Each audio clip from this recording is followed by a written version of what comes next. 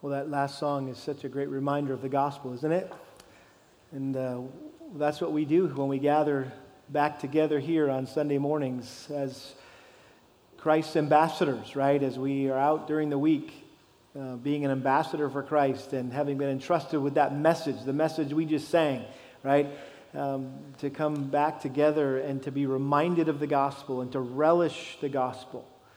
And be so grateful for the impact of the gospel in our own lives. And what an honor and privilege it is to share that good news of salvation to others throughout the week. Well, this morning I'm planning on just wrapping up our series that we've been doing on evangelism. And unless I get a visit from the Lord in the next 2 weeks or something that I'm supposed to preach one more message, I'm just kidding about that. But I do want to bring your attention back to 1 Peter chapter 3.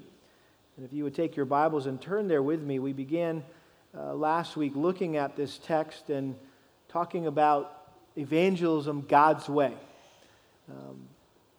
And I confess to you that in my earlier days as a young man, as a young believer, that I experienced a lot of fear and a lot of frustration when it came to sharing the gospel with my friends and family members, and it really was because I was doing it my way and not God's way. And I think we're all susceptible to falling into some bad habits or employing some ineffective methods to share the gospel with others and to evangelize others. And so we're talking about what is God's way to evangelize. And so 1 Peter chapter 3, verse 13 says, "Who is there to harm you if you prove zealous for what is good? For even if you should suffer for the sake of righteousness, you are blessed. And do not fear their intimidation, and do not be troubled." And so I think there's something to say for why many a church and many a Christian has what you could call evangelophobia. That we're scared to share the gospel. That we're intimidated by the opportunities we may have from time to time to speak a word for Christ. And so God encourages us and admonishes us that we are to not fear or be intimidated. But, verse 15, here's our verse, "But sanctify Christ as Lord in your hearts, always being ready to make a defense to everyone who asks you to give an account for the hope that is in you, yet with gentleness and reverence." We said last week that expression there, make a defense, in the original language is apologia in the Greek, from which we get our English word, what? Apologetics. And most of us are familiar with that term, apologetics. It's defending, or I like to include in that, commending Christianity to those who don't believe. Now, typically when we think about apologetics, we immediately think about defending or arguing or debating with people of different faiths and religions. And I considered myself quite the apologist as a high school student, and I was definitely debating with a lot of people. And that's about all it was. I was reasoning with them and I was arguing with them, but I wasn't employing the methods that and the means that God has provided for us to share the gospel or to defend the Christian faith. And last week we mentioned there are basically two ways to defend the Christian faith. There's what's called the evidential rational approach, where you prove Christianity is true using reason and evidence. And then there's the presuppositional approach, where you simply presuppose that Christianity is true. In other words, you don't need to prove it. It's true. And everybody knows it's true, even though they might say they don't believe it.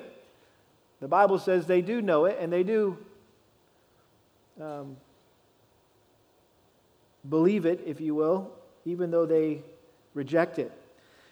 And so it's important for us to understand there's a huge difference between trying to prove that Christianity is true and simply presupposing that Christianity is true. And that difference makes all the difference in evangelism. And if you understand this simple yet profound difference, I think it will totally revolutionize the way that you share your faith. I think the bottom line is this, when it comes to presuppositional apologetics, is Christianity is not an opinion to be proved, but it's a truth to be proclaimed. So when it comes to sharing the gospel, we don't have to prove it. We need to simply proclaim it. Again, since it's already something that people know is true. And so rather than feeling the pressure to have to convince people that there is a God and that the Bible is true, we simply assume it. And I think that's one of the reasons why many Christians are afraid to share the gospel, is because they lack the confidence of knowing what to say if somebody asks them some question. They don't know all the answers. What if all the potential questions that somebody could ask, all the objections that somebody might make towards the gospel? I don't think I know all those, so I'm not even going to get into it because I don't want to look stupid, or I don't want to not have the answer. Which, by the way, if you ever get asked a question that you don't know the answer to, just tell them, you know what, that's a great question. I don't know the answer to that. Let me study that, and I'll get back to you about it. All you're doing is you're setting up another opportunity to talk to them about Jesus, right? And so consider that a blessing, right? Because it's an excuse to have another conversation. And don't ever be embarrassed to admit that you don't know everything. I think people would appreciate that humility. And they also, it's a great example to them to show them that, hey, you're going back to the Bible for your answers, right? It's not just coming up with stuff from your own head. Now, we mentioned last week that there are two foundational truths that God has revealed in His Word that compel us to evangelize presuppositionally. And if we're not convinced of these two truths and committed to these two truths, it will be impossible for us to evangelize God's way. But when we start evangelizing God's way, at least in my experience, the frustration and fear that typically accompany evangelism goes away, or at least is minimized. It's not as much. And I promise you that if you understand these two truths, it will give you greater confidence, greater boldness, and it will help you overcome evangelophobia, if that is something you are afflicted by, right? So what are these two truths that supposedly will revolutionize the way you share your faith? What were they? Number one, man's depravity, and number two, God's sovereignty. When we looked at all these verses, Genesis 6:5, Jeremiah 13:23, Romans 1:18, Romans 8, 1 Corinthians 2:14, which really define for us the doctrine of sin or depravity, which means that man is totally, completely corrupted with sin.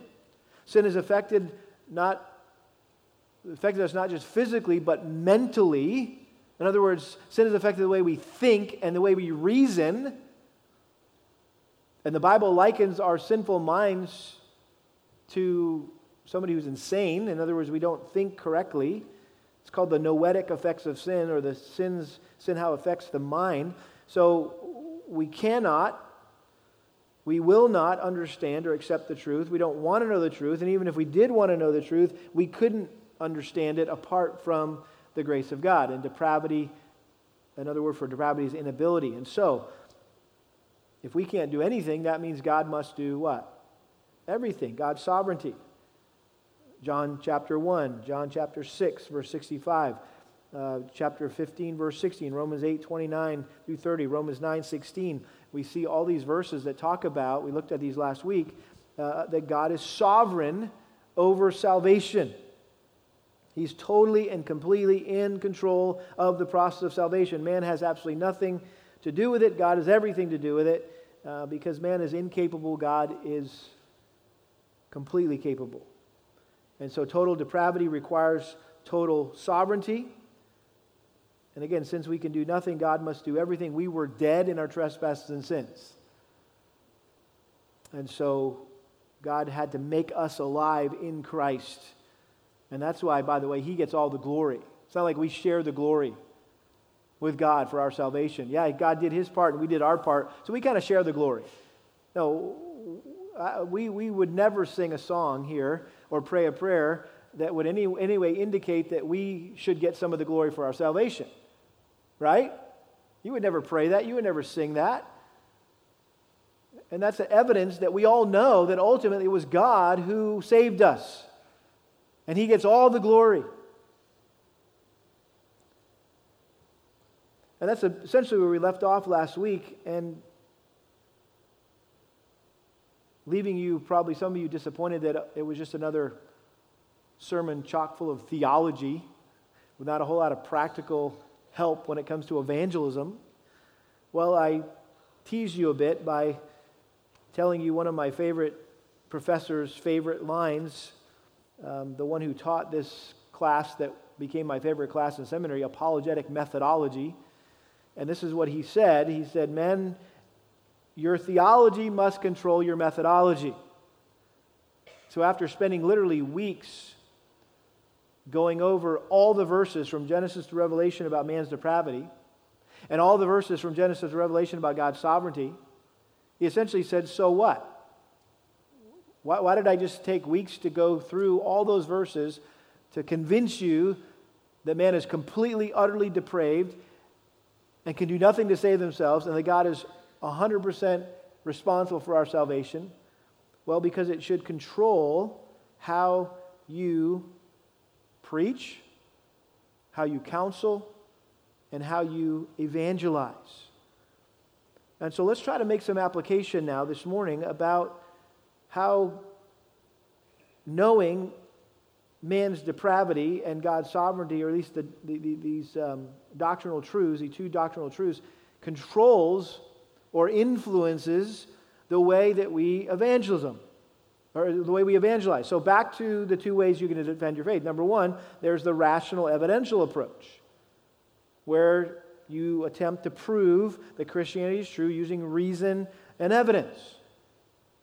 Now, based on everything we learned last week about God's sovereignty and man's depravity, what do we know? Well, in light of man's depravity, reason and evidence are ineffective to get a person to become a Christian. They oftentimes are useless or unsuccessful. And I told you how I would provide all this evidence, and I would, what about this, and what about this, and, scientific, proof that evolution is a theory, it's a fraud, it's not true, and therefore there is a God, and He created the world in 6 days, and, I could provide all this evidence, but my friends would just kind of shrug their shoulders and say, well, I just don't believe that. Or they would go off on some other tangent, and it seemed like I wasn't getting anywhere with them. Well, the point is, you can't reason with someone who's on a totally different wavelength. It's like sitting with someone, and I know that a number of you moms homeschool your kids. Imagine having a conversation with your children when you're covering the subject of math, and you say, now, Junior, you need to understand that 2 + 2 = 4. And your child looks back and says, no, Mommy, it's 6. And you're like, no, 2 + 2 = 4. No, Mommy, it equals 6. And you're like, okay, let's set up these things. I got 2 of these, 2 apples, and then another 2 apples, plus another 2 apples. How many of those? 1, 2, 3, 4. No, Mommy, it's 6. You pulling out your hair going, what is your problem? Are you insane? Can't you see that like there's 4 apples? So 2 + 2 equals... No, it's 6. That's the way an unbeliever's mind works. According to Romans 8, that they cannot understand the things of God, right? You can provide them all the evidence in the world, but they're just going to reinterpret it or reject it.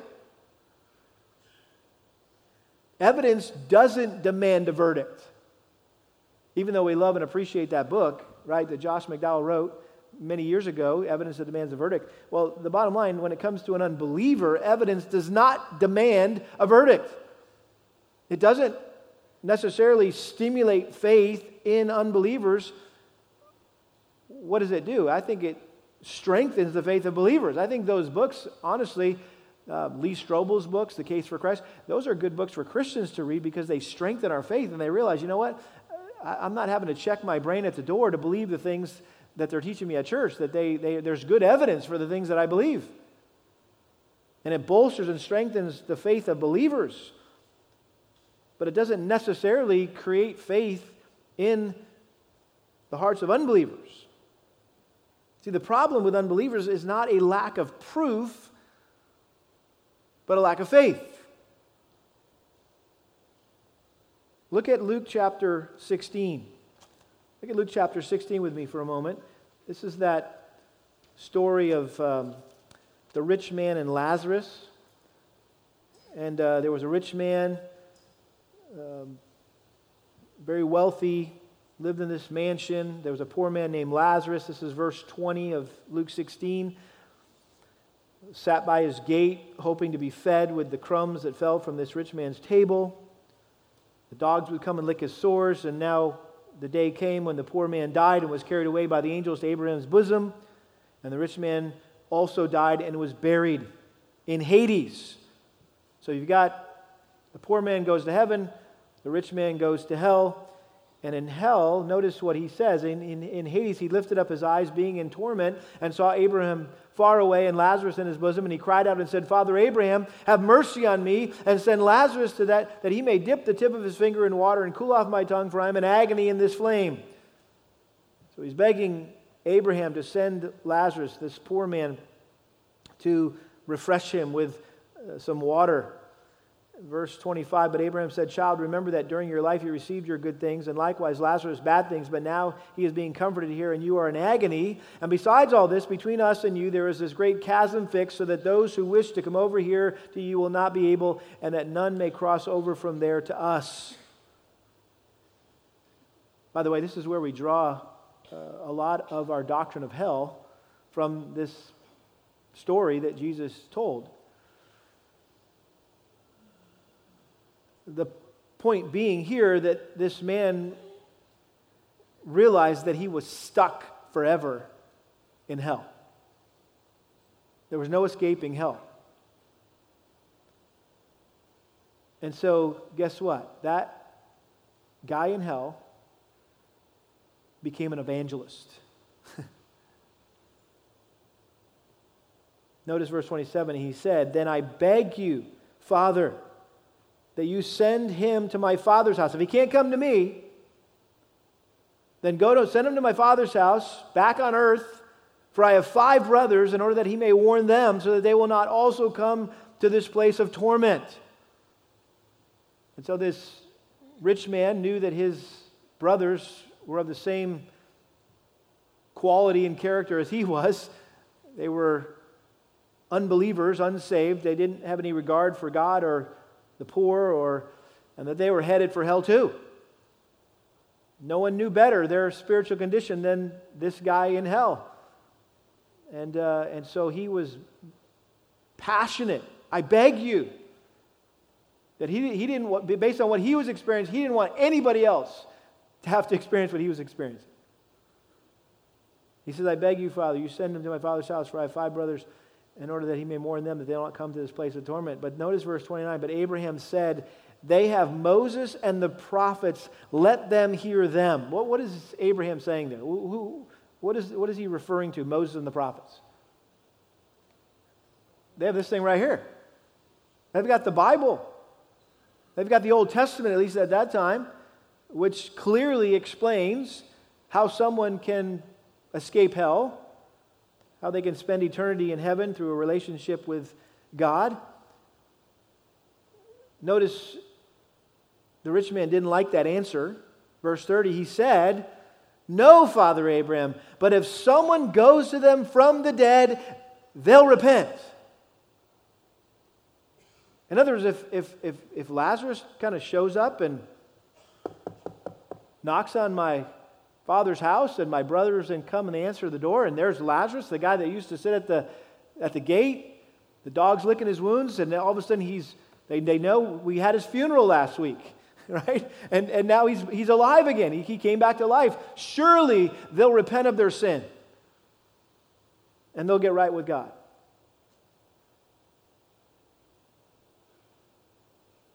In his mind, there was no better evidence, no better proof, nothing more compelling than somebody who came back from the dead.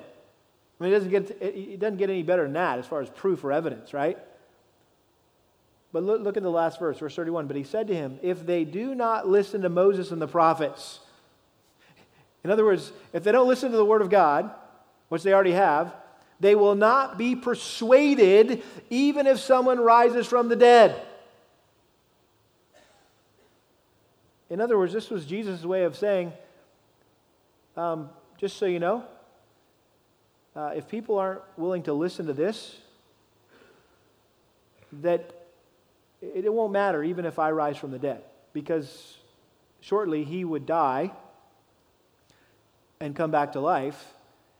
And did everyone in Israel who had rejected him and demanded that he be crucified, did they all repent? Because he came back to life? No, in fact, they hardened their hearts even more against Christ. And they came up with all sorts of lies. In fact, what did they do with the evidence? What did the religious leaders, of all the people that you think would repent, here we thought this guy was a heretic and now he's come back to life. Maybe he is the Messiah. We need to repent and seek God's forgiveness. And, well, what did they do? They tried to hide the evidence. They paid off the soldiers who came and said, hey, we don't know where he went. Well, just say the disciples came and stole him in the night. And we got your back on this. Don't worry. So even then they were reinterpreting the evidence. They were rejecting the evidence. They were suppressing the evidence, trying to hide the evidence. And that's the heart of every unbeliever. And again, we should gain great encouragement and great hope from this story in Luke 16, because it's not about us persuading people and providing just the right evidence or just the right logic to persuade them. No, if they don't accept this and this alone, it doesn't matter what evidence that you provide for them. They won't be persuaded. Why? Because they lack faith. And we know that faith is a what? Gift from God. Hebrews 11:6. You're familiar with this verse. And without faith, it is impossible to please Him. For he who comes to God must believe that He is, and that He's a rewarder of those who seek Him. I think it was Augustine who said about this verse, Hebrews 11:6, that people don't need to understand in order to believe. They need to believe in order to understand. You see the difference, right? In other words, it's like, hey, if I can just help them understand, then they'll believe. No, they need to believe by what? Faith, and then they'll understand. And then even then they won't understand fully. Do you understand everything fully about God and the Bible and Jesus Christ? No.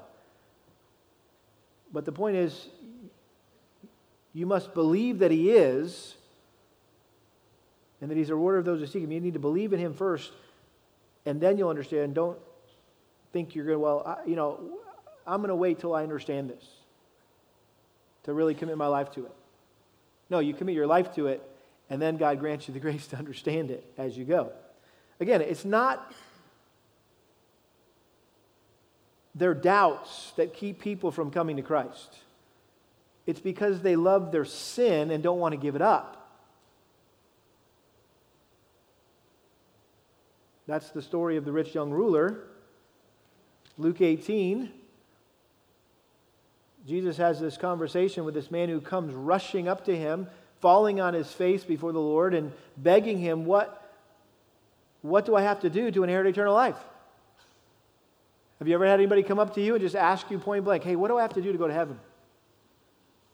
Well, this is like, talk about lobbing a beach ball, right?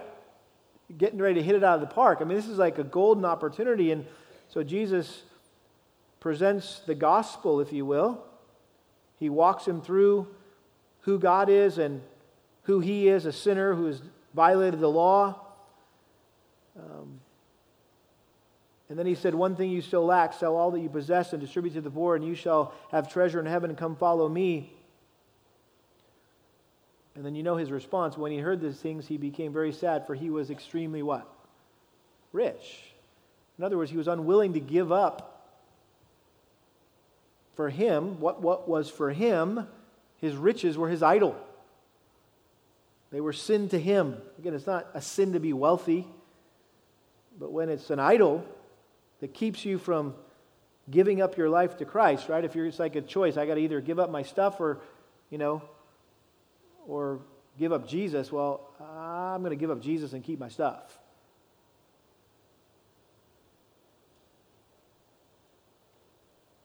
So again, it was his sin. It wasn't his doubts. I mean, Jesus answered all his questions.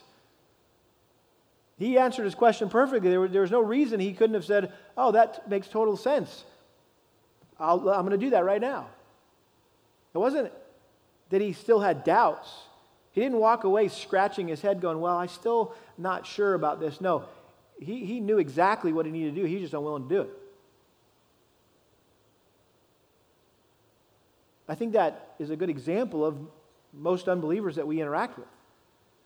It's not like we could have given them one more piece of evidence that would have sealed the deal. They didn't want the deal. Why? Because they want their sin. In fact, you look at John chapter 3. John chapter 3, verse 19. This is the judgment that the light has come into the world, and men love the darkness rather than the light, for their deeds were evil. For everyone who does evil hates the light and does not come to the light for fear that his deeds will be exposed. That's the idea. You come into somebody's life, an unbeliever's life, and you flip the light switch on as you share the gospel and you share Christ with them, and he's the light, right? The light of the world. Boom, psh, light switch comes on, and all of a sudden their sin is exposed, and they're like, hey, turn the light off and get out of here. I like my sin. I like living in the darkness. And by the way, that doesn't make any sense, does it? Imagine someone lost in a cave, and you are on a rescue mission, right, to go find them. And here you come with your torch, and you're coming down, and you finally find the one tunnel that this guy's lost in. And here he all of a sudden sees this, like he's been sitting in darkness for days. And all of a sudden here comes the rescue, the light's coming. And as soon as he sees the light, he runs deeper into the cave. He runs away from the light. According to what the Bible teaches about man's sinful heart, that's what they do when the light of the gospel comes into their life. They run away from it. They run deeper into their darkness. And so all that to say, reason and evidence are squirt guns in a spiritual nuclear war. I mean, you can use them if you want, right? But you need to pull out the big guns. You say, what are the big guns? What weapons should we use then? And this brings us to the presuppositional approach, which emphasizes and relies on the two most powerful weapons at our disposal as believers, and that is the Word of God and the Spirit of God. And so I want to look at some verses with you about the power of the Word of God. Again, verses that you're familiar with, you've probably heard before, but let's all put them together and see what we can learn. Isaiah chapter 55, verses 10 and 11, For as the rain and the snow come down from heaven, do not return there without watering the earth and making it bear and sprout and furnishing seed to the sower and bread to the eater. Here it is, verse 11. So will my word be which goes forth from my mouth. It will not return to me empty without accomplishing what I desire and without succeeding in the matter for which I sent it. God never said that our words would not return void. He said His word would not return void. Jeremiah chapter 23, verse 29. Is not my word like fire, declares the Lord, and like a hammer which shatters a rock? What would you rather have, a squirt gun or a flamethrower? Right? That's the word of God. It's like a hammer that shatters the rock-hard hearts of unbelievers. How about in the New Testament, Luke chapter 24?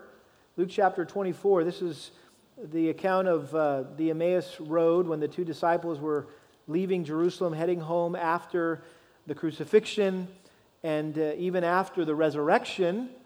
They had heard that there were some rumors about that Jesus had come back to life, and so Jesus shows up and walks along with these two disciples on the Emmaus Road for a while, and they have a conversation about the truth.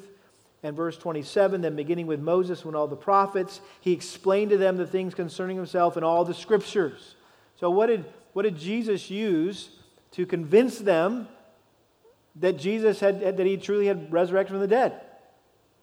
The scriptures. He just went back to the Bible and walked them through the Old Testament and said, look at all these promises that were to be fulfilled in the Messiah, one of those being that he would come back to life.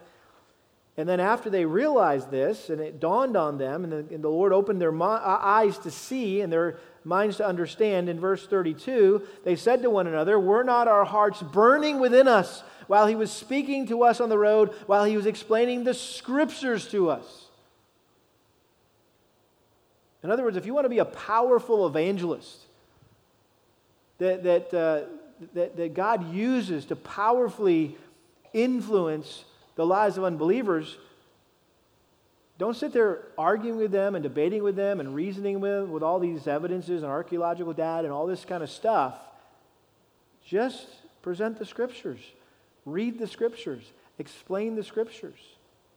Have your Bible open when you're having a conversation, or at least have a lot of scripture that you've memorized over the years ready, right, to quote.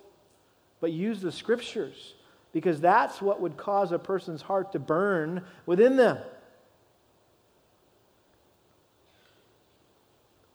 In fact, Paul's example in Acts 17 verse 2 is helpful for us, because it's not like we're throwing wisdom out of the equation, or I should say reason and logic out completely out of the equation. Because notice what it says in Acts 17 verse 2, and according to Paul's custom, he went to them for 3 Sabbaths and reasoned with them. But what does the rest of the verse say? He reasoned with them what? From all the evidence and the archaeological data and all the arguments for the existence of God, scientific facts, what? He reasoned with them from the scriptures.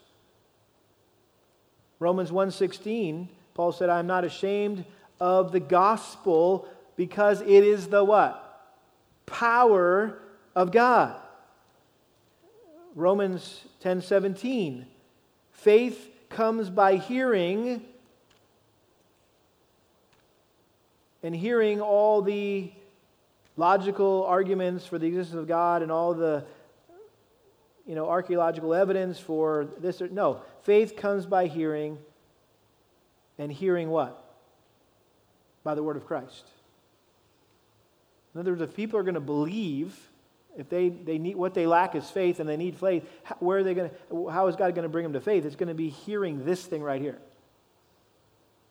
Not all of your intellectual arguments that you might think that it's going to be so convincing to them. 2 Timothy chapter 3 verse 15. 2 Timothy chapter 3 verse 15 is a great verse about the power of the scriptures and its salvific power. In other words, it's the power of salvation. It's what God uses to save us.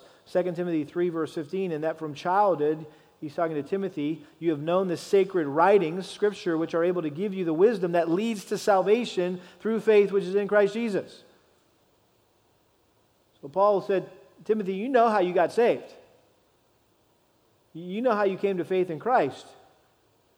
It was through your exposure to the sacred writings, through the scriptures that your mother and grandmother taught you when you were young. And then lastly, 1 Peter chapter 1, verse 23, for you have been born again, not of seed which is perishable, but imperishable. That is through the living and enduring Word of God. In other words, what is it that God uses to save people? How were you saved? How was I saved? How are unbelievers in our sphere of influence going to be saved? It's through this thing right here. They're going to be saved through the Word of God. I'll never forget an experience that Kelly and I had in our first apartment back in California. In fact, I was thinking about this because we drove by it several times to and from our host homes, but I was reminded of a conversation that we had one night with our neighbor, and we lived in an apartment on a second story, and you basically opened your door and it faced the neighbor's door. And so oftentimes you'd open the door and boom, you like ran into each other when you were leaving, right? And so very easy to build a relationship with your neighbor in that close quarters. And so there was a single man living there, and we decided, hey, let's invite him over for dinner. And I remember sitting at our little table in our little apartment, and we were sharing the gospel with him. And we were talking with him about his relationship with the Lord and just doing our best to engage him with the truth. And I'll never forget, as we were just dialoguing and just talking with him, he was very comfortable. It seemed like he was even enjoying the conversation, and it was a bit of a debate and a bit of an argument, a gracious argument, kind of back and forth, bantering about things. And then I finally didn't know what else to say, and so I said, hey, can I just read you something? And I opened up my Bible, and I began to read to him Romans 1:18 through 33 or 32. That whole section about why God's wrath is coming upon mankind because they suppress the truth and their righteousness, and they exchange the truth of God for a lie, and God gave them over to this, and God gave them over to this, God gave them over to this. I mean, it's just like, talk about ramping up the conversation, right? I'll tell you what, at that point, when I began to read the scriptures, his attitude completely changed. And he at that point, he was done. Why? Because I think reading the scriptures convicted him more than anything I had said up to that point, because it was God's word that he was hearing, and he had nothing to say. He had no comeback. And in fact, it infuriated him, and pretty much he ended the conversation. I said, I think this conversation is over. I'm going to go home now. And it's interesting, as long as I just kind of played or had a conversation on his turf, if you will, and remained on his level, if you will, that it was my thoughts, his opinion versus my opinion, it was a comfortable conversation. But as soon as it became God's word, what God has said versus what he thinks, it was like the conversation's over in a positive way, because he knew he had no comeback for God. And so it was just interesting to see the drastic difference in his response. As long as I kept talking and sharing my ideas and my opinions, and I started sharing God's word, I saw the power and the impact of God's word was far greater than anything I could have said. So you've got the Word of God, number one, but secondly, you've got the Spirit of God. The Spirit of God. And we have plenty in the New Testament that explains and emphasizes the Spirit of God is the power source for us as Christians. John 16, verse 8, Jesus said, when he comes, this is the Holy Spirit, he will convict the world concerning sin and righteousness and judgment. In other words, you can talk to somebody till they're blue in the face, and they won't be convicted. It's not you that convicts people. It's the Holy Spirit who convicts people. In fact, in Luke chapter 24, you'll remember after Jesus commissioned the disciples and essentially said, go and make disciples of all nations, baptizing them in the name of the Father, Son, and the Holy Spirit, teaching them to observe all I've commanded you. In this context, in Luke 24, he said, hey, repentance and for forgiveness of sins will be proclaimed in his name to all the nations, beginning from Jerusalem. You are witnesses of these things. But then in verse 49, he says, and behold, I'm sending forth the promise of my Father upon you, but you are to stay in the city until you're clothed with power from on high. In other words, Jesus gave them their marching orders. They knew their message, but he said, hey, time out. Don't go anywhere. Stick around Jerusalem because there's one more thing you need. You've got your mission. You've got your message. But now you need to wait for the power. And the power was the Holy Spirit. Acts 1:8, and you will receive power when the Holy Spirit has come upon you. And you shall be my witnesses both in Jerusalem and all Judea and Samaria and even to the remotest part of the earth. And so don't head out to share the gospel unless you are filled with and empowered by the Holy Spirit, right? The Holy Spirit and witnessing are inseparable. 2 Thessalonians chapter 2, verse 13. 2 Thessalonians chapter 2, verse 13. Notice the role of the Holy Spirit here, but we should always give thanks to God for you, brethren, beloved by the Lord, because God has chosen you from the beginning for salvation through sanctification by the Spirit and faith in the truth. And then Titus chapter 3, verse 5. He saved us not on the basis of deeds which we have done in righteousness, but according to His mercy by the washing of regeneration and renewing by who? The Holy Spirit. It's the Holy Spirit who regenerates and saves. Not our persuasive arguments. And then, of course, Ephesians 6:17 brings these together. This is the passage about the armor of God, and he calls this right here what? The sword of who? The Spirit. So again, it's the Word of God and the Spirit of God. It's God's dynamic duo. It's the power twins. Remember those guys? Power twins activate. I grew up watching the superheroes. And the power twins, it's the Word of God and it's the Spirit of God. And they come together, and if you remember that those twins would touch and big explosion, they turn into something, right? That's what happens is the Word of God and the Spirit of God come together, regeneration takes place, and that person turns into a different person. Every man who's in Christ is what? A new creature. The point is this, I think too many of us as Christians do this with our Bibles.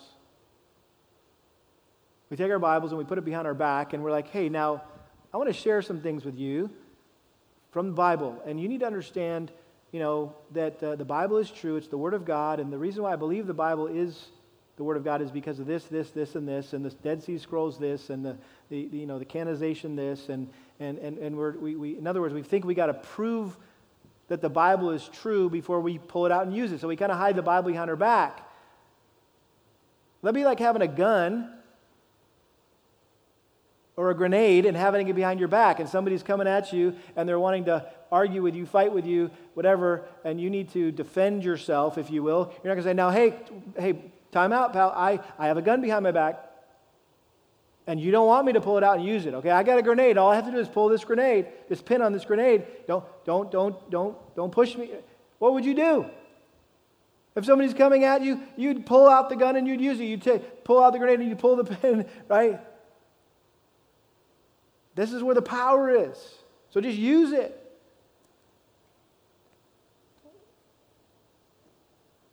Spurgeon had a great analogy. He said, you don't have to defend a tiger. You think about that. You got a tiger in a cage. And somebody comes up and starts teasing the tiger. Oh, look at this cute little pussy cat, and kind of poking at it and making fun of it, right? Which a lot of people do. They make fun of Christianity. They laugh at it, and they poke arguments and think they're poking holes in it. And so, listen, if you're the owner of that tiger, what are you going to do? Just open the cage and let it out. The tiger will speak for itself. You don't say, hey, I wouldn't mess with my tiger. Have you seen his big teeth? Do you know where this guy, you know this guy's heritage? No, you're not going to defend your tiger. Just open the cage and the tiger will defend itself. In other words, simply tell people what God's Word says and let God's Spirit convince them that it's true. And I think when we evangelize like this, it takes all the pressure off of us. Like, I don't have to seal the deal. I don't have to convince and persuade them necessarily. The pressure should be in knowing the Word of God. That's the pressure. Do you have enough of God's Word stored up in your mind and your heart that when you have opportunities to share and unbelievers maybe ask questions or you want to share something, is the Scripture there? You say, well, I didn't have my Bible. Well, hopefully you got your Bible here and here, right? So that's where the pressure is to store up Scripture in your mind and your heart through your own daily study of God's Word and go to equipping class and go to grow group and, right, you're building up your storehouse to share. And so not only is there pressure to know the Word, but there's pressure to know how to pray. Like, how's your prayer life, right? That's where the pressure should be. Are you praying for unbelievers? That God would convince them, that God would soften their hearts. That God would bring them to the knowledge of the truth. God would grant them repentance. God would grant them faith. Right? That's where the pressure we should feel. If there's any pressure in evangelism, it should be making sure we know the Word and we know how to pray. And again, what about the fear and frustration, right? When you realize it's not your job to convince people that God exists and the Bible is true, right? You don't have to have all the answers. That's liberating. Because you can just simply share the gospel with people and then walk away and say, okay, God, they're all yours. Instead of walking away going, oh, if I had just said that.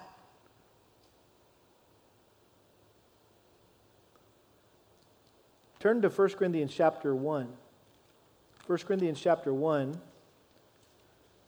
And I want to show you how Paul explained and exemplified everything that we've been talking about here last week and this morning.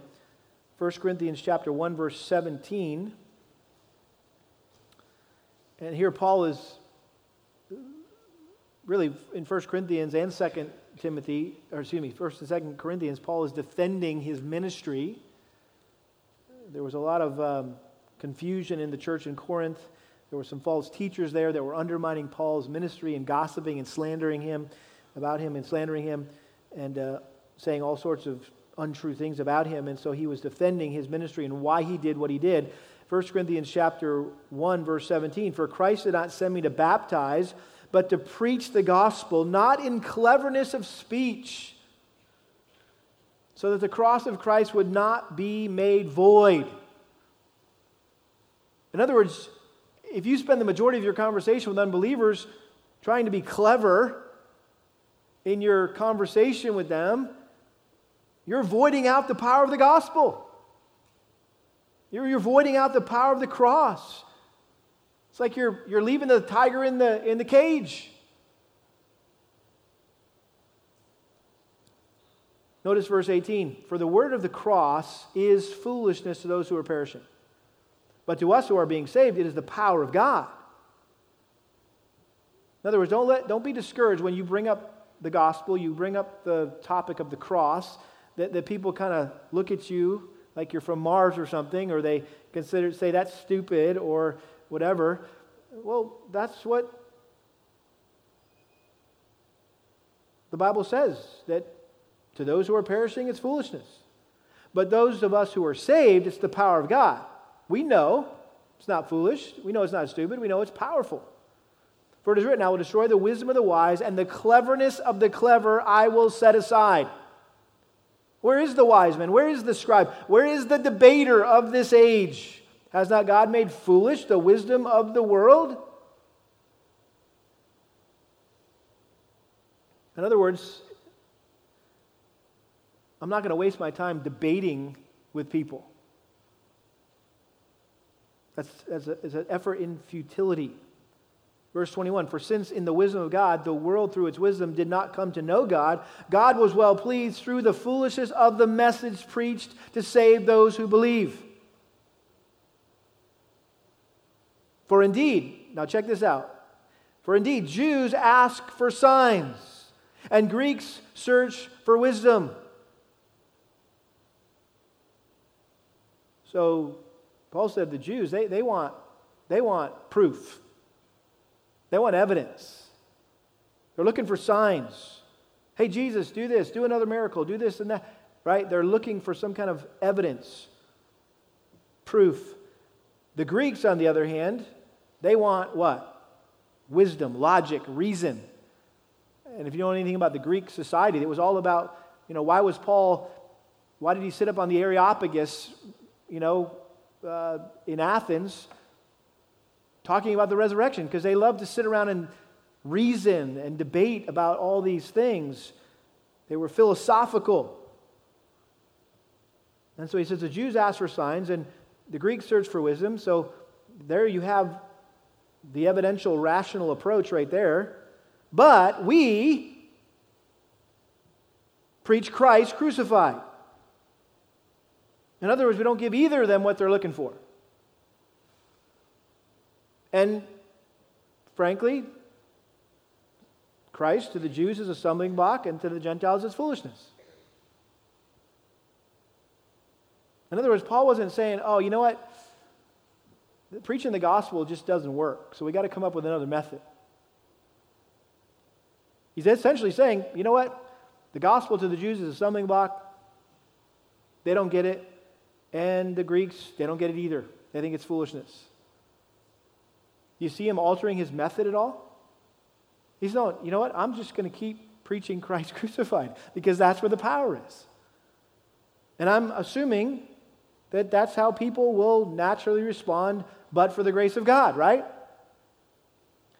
Verse 24, but to those who are called, those who are the called, both Jews and Greeks, Christ the power of God and the wisdom of God. In other words, there's going to be some that God has chosen for salvation, and guess what? They're not going to stumble over it. They're not going to think it's foolishness. There's going to be some Jews, there's going to be some Greeks who see Christ for who he really is, that he is the power of God, the wisdom of God. Notice verse 25, because the foolishness of God is wiser than men, and the weakness of God is stronger than men. Now, check this out. This is an encouragement to us. For consider your calling. Okay, you're one that God chose for salvation. He opened your mind and heart to the gospel, that you see Christ as the power of God, the wisdom of God. For consider your calling, brethren, that there were not many wise according to the flesh, not many mighty, not many noble, but God has chosen the foolish things of the world to shame the wise, and God has chosen the weak things of the world to shame the things which are strong, and the base things of the world, and the despised God has chosen, the things that are not, so that he may nullify the things that are. By the way, don't take that personally.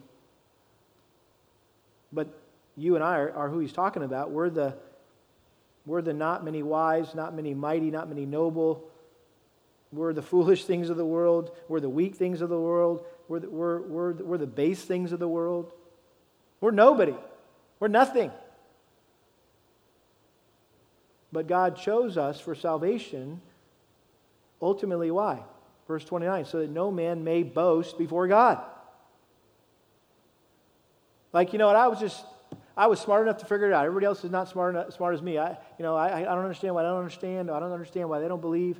It just makes logical sense, and no, you weren't wise. You weren't mighty. But God was gracious to save you, so that ultimately your boast would be in him and not in yourself. But by his doing, you are in Christ Jesus. Again, by his doing, you are in Christ Jesus. Not your doing, his doing, who became to us wisdom of God and righteousness and sanctification and redemption, so that, just as written, let him who boasts, boast in the Lord. And by the way, he wants to now take those of us who aren't wise, who aren't strong, and use us to go back out into the world and be ambassadors for Christ. It's not about how wise we are and how strong we are and mighty and powerful we are in our intellect and our eloquence. No, you go in weakness. Recognize you're nobody, you're nothing. But you have the power of God. And you have the Spirit of God. And that's what He wants to use. And so even when you are used by Him to lead someone else to Christ, and that's not because you're just this amazing debater, but you're just a faithful sharer, communicator of the gospel, guess what? You don't get any credit for that. You can't take any glory for that. That was all God. And so even in our sharing of the gospel, and maybe somebody comes to Christ through our witness, we can't take any credit for that. God gets all the glory. We boast in Him. Amen?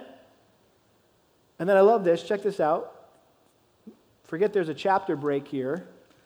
And look at chapter 2, verse 1. And when I came to you, brethren, so now he's going to use his own example. When I came to you, brethren, I did not come with superior of speech or of wisdom, proclaiming to you the testimony of God.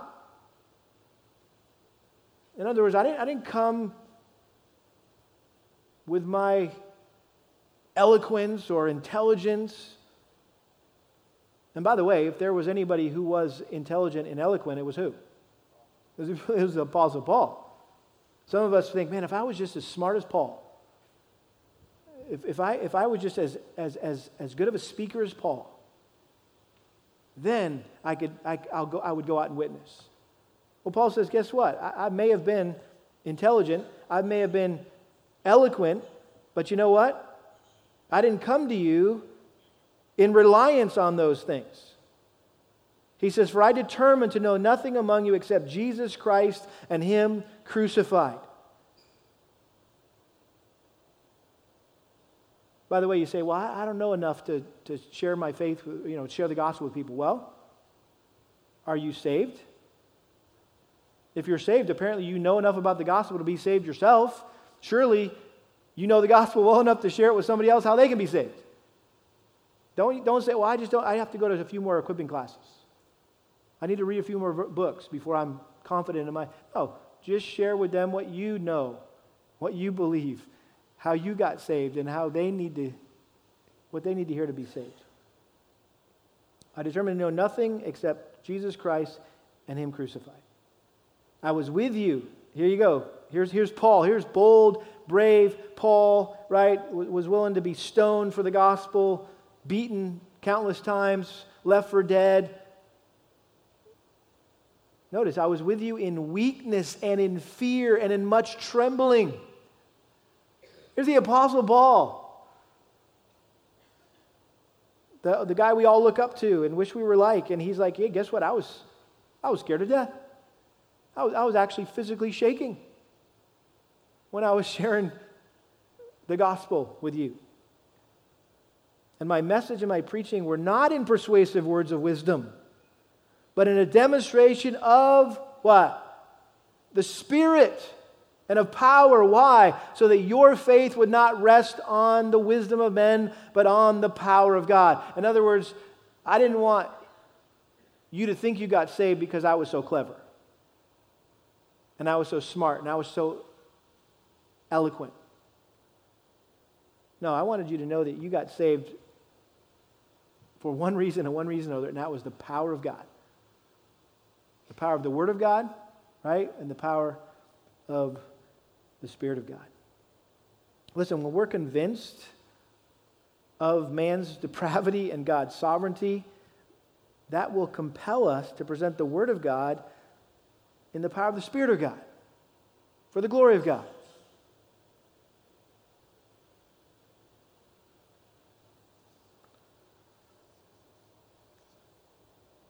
And so practically, what does that look like to determine to know nothing except Jesus Christ and Him crucified? What does that look like practically for you today? Well, if you read this book, and I trust you will, you'll see at the very end there's an appendix. And I think it's brilliant. Because what do you say? What would be the only right appendix or afterthought after you've shared written chapters on evangelism, how to share the gospel, not just as an individual, but as a church. What would be the natural afterthought or appendix? Oh, by the way, what is the gospel that we're supposed to share? And so he provides a simple outline or explanation of the gospel, and he provides a list of Bible verses to back up each point in the gospel outline. And again, I think it's brilliant, and I would just say this to you, that one of the simplest and most practical things that you can do to excel still more in the area of evangelism, besides praying every day for opportunities to share the gospel with others, is to memorize and personalize a concise gospel outline that you can present whenever God answers that daily prayer and gives you opportunities, which He will. If you pray that, I guarantee you He will answer that prayer. And so you need to be ready.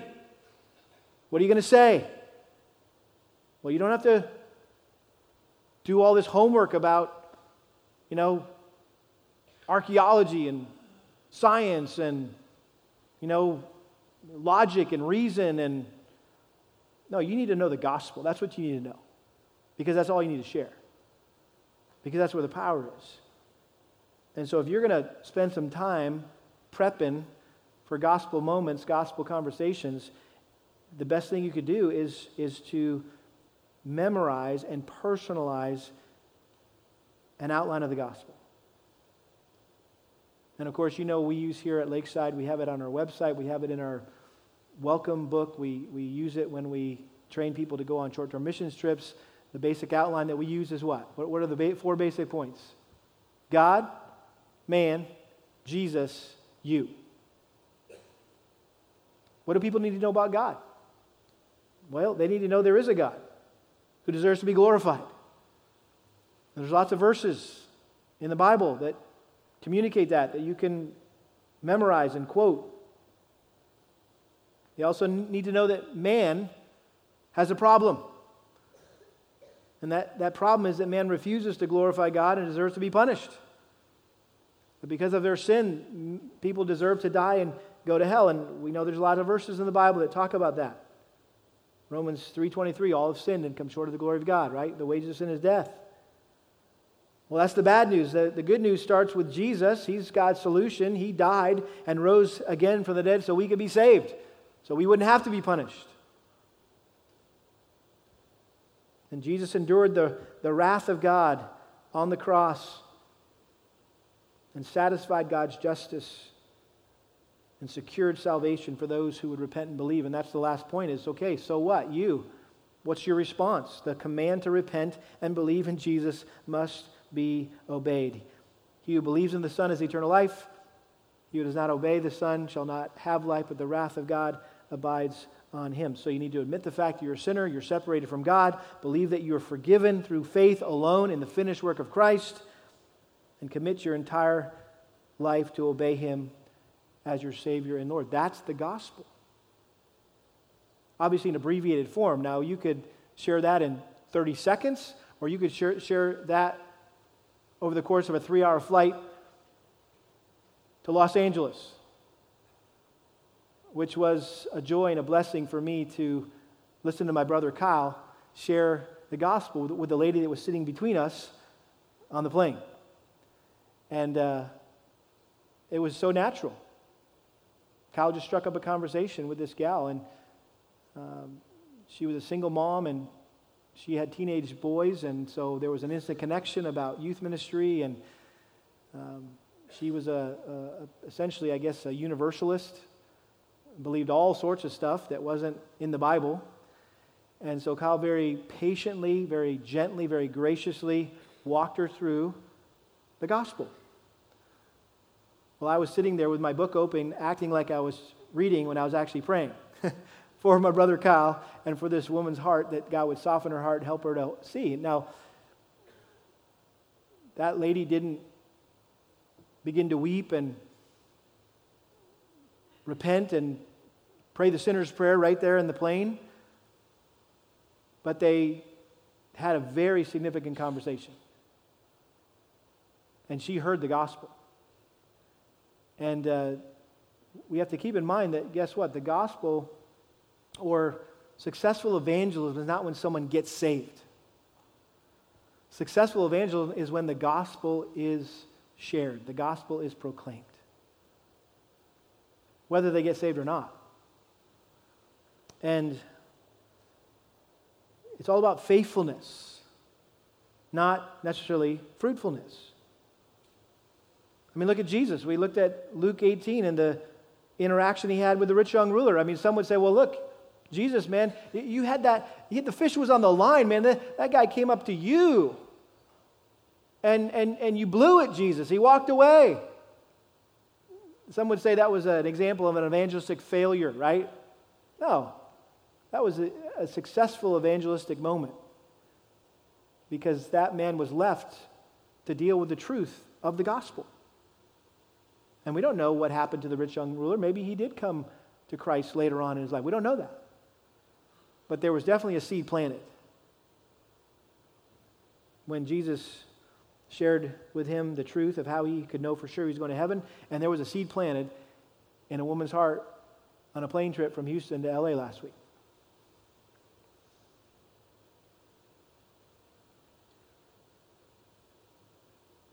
Let me end by just sharing a quote from this book, Max Dow's Evangelism. He said this: I yearn to be in a church where evangelistic attempts are championed.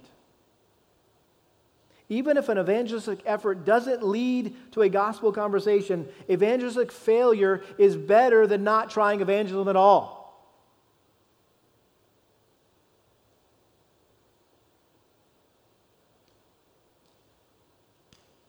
And he goes on to share his own experience of witnessing to a taxi driver in Chicago. It's a great story. Can't wait for you to read it. He says, I again felt as the taxi driver drove away, dropped him off at his hotel, he drove away. I again felt the familiar sense of failure about sharing my faith. I wished I had said more about the gospel, or maybe said it in a better way. But as I thought about it, I realized that what I could have said or should have said was not the issue. What I did say was true, and I would trust God to use that. And then he said this: God loves me and loves that I took a stab at standing up for the faith. I love that. Are you taking a stab at standing up for the faith?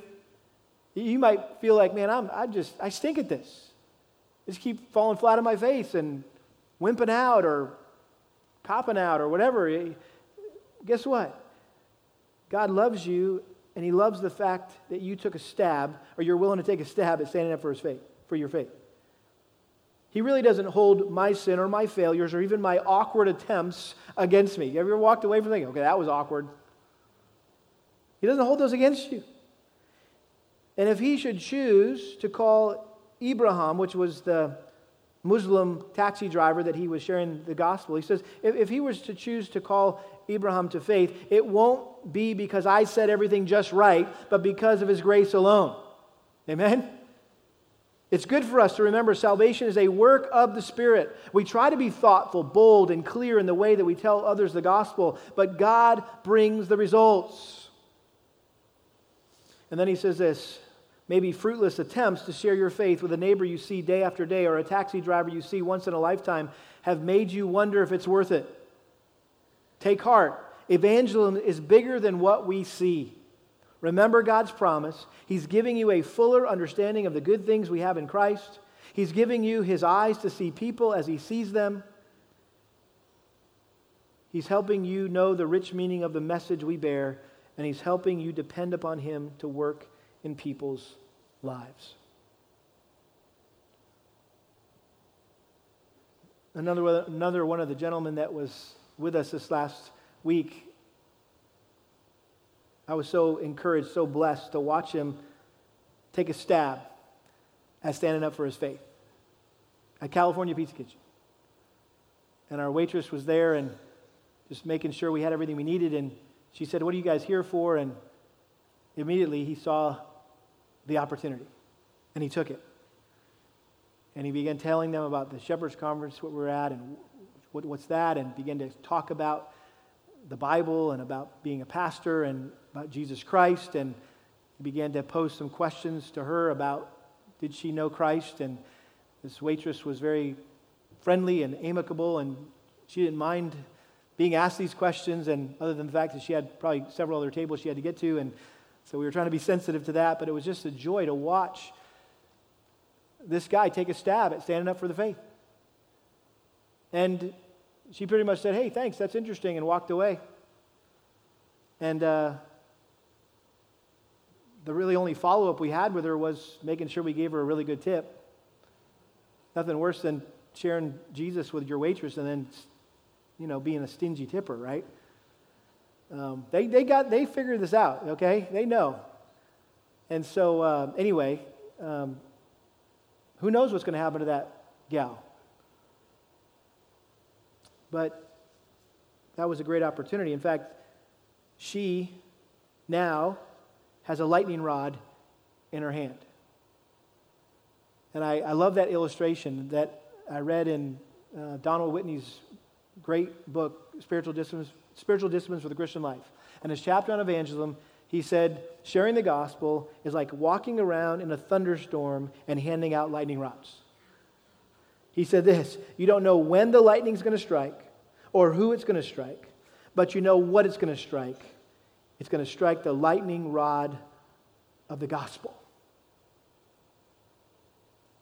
And so, beloved, we must never be ashamed of the gospel of Jesus Christ, because it is the power of God for salvation of all those who believe. Amen?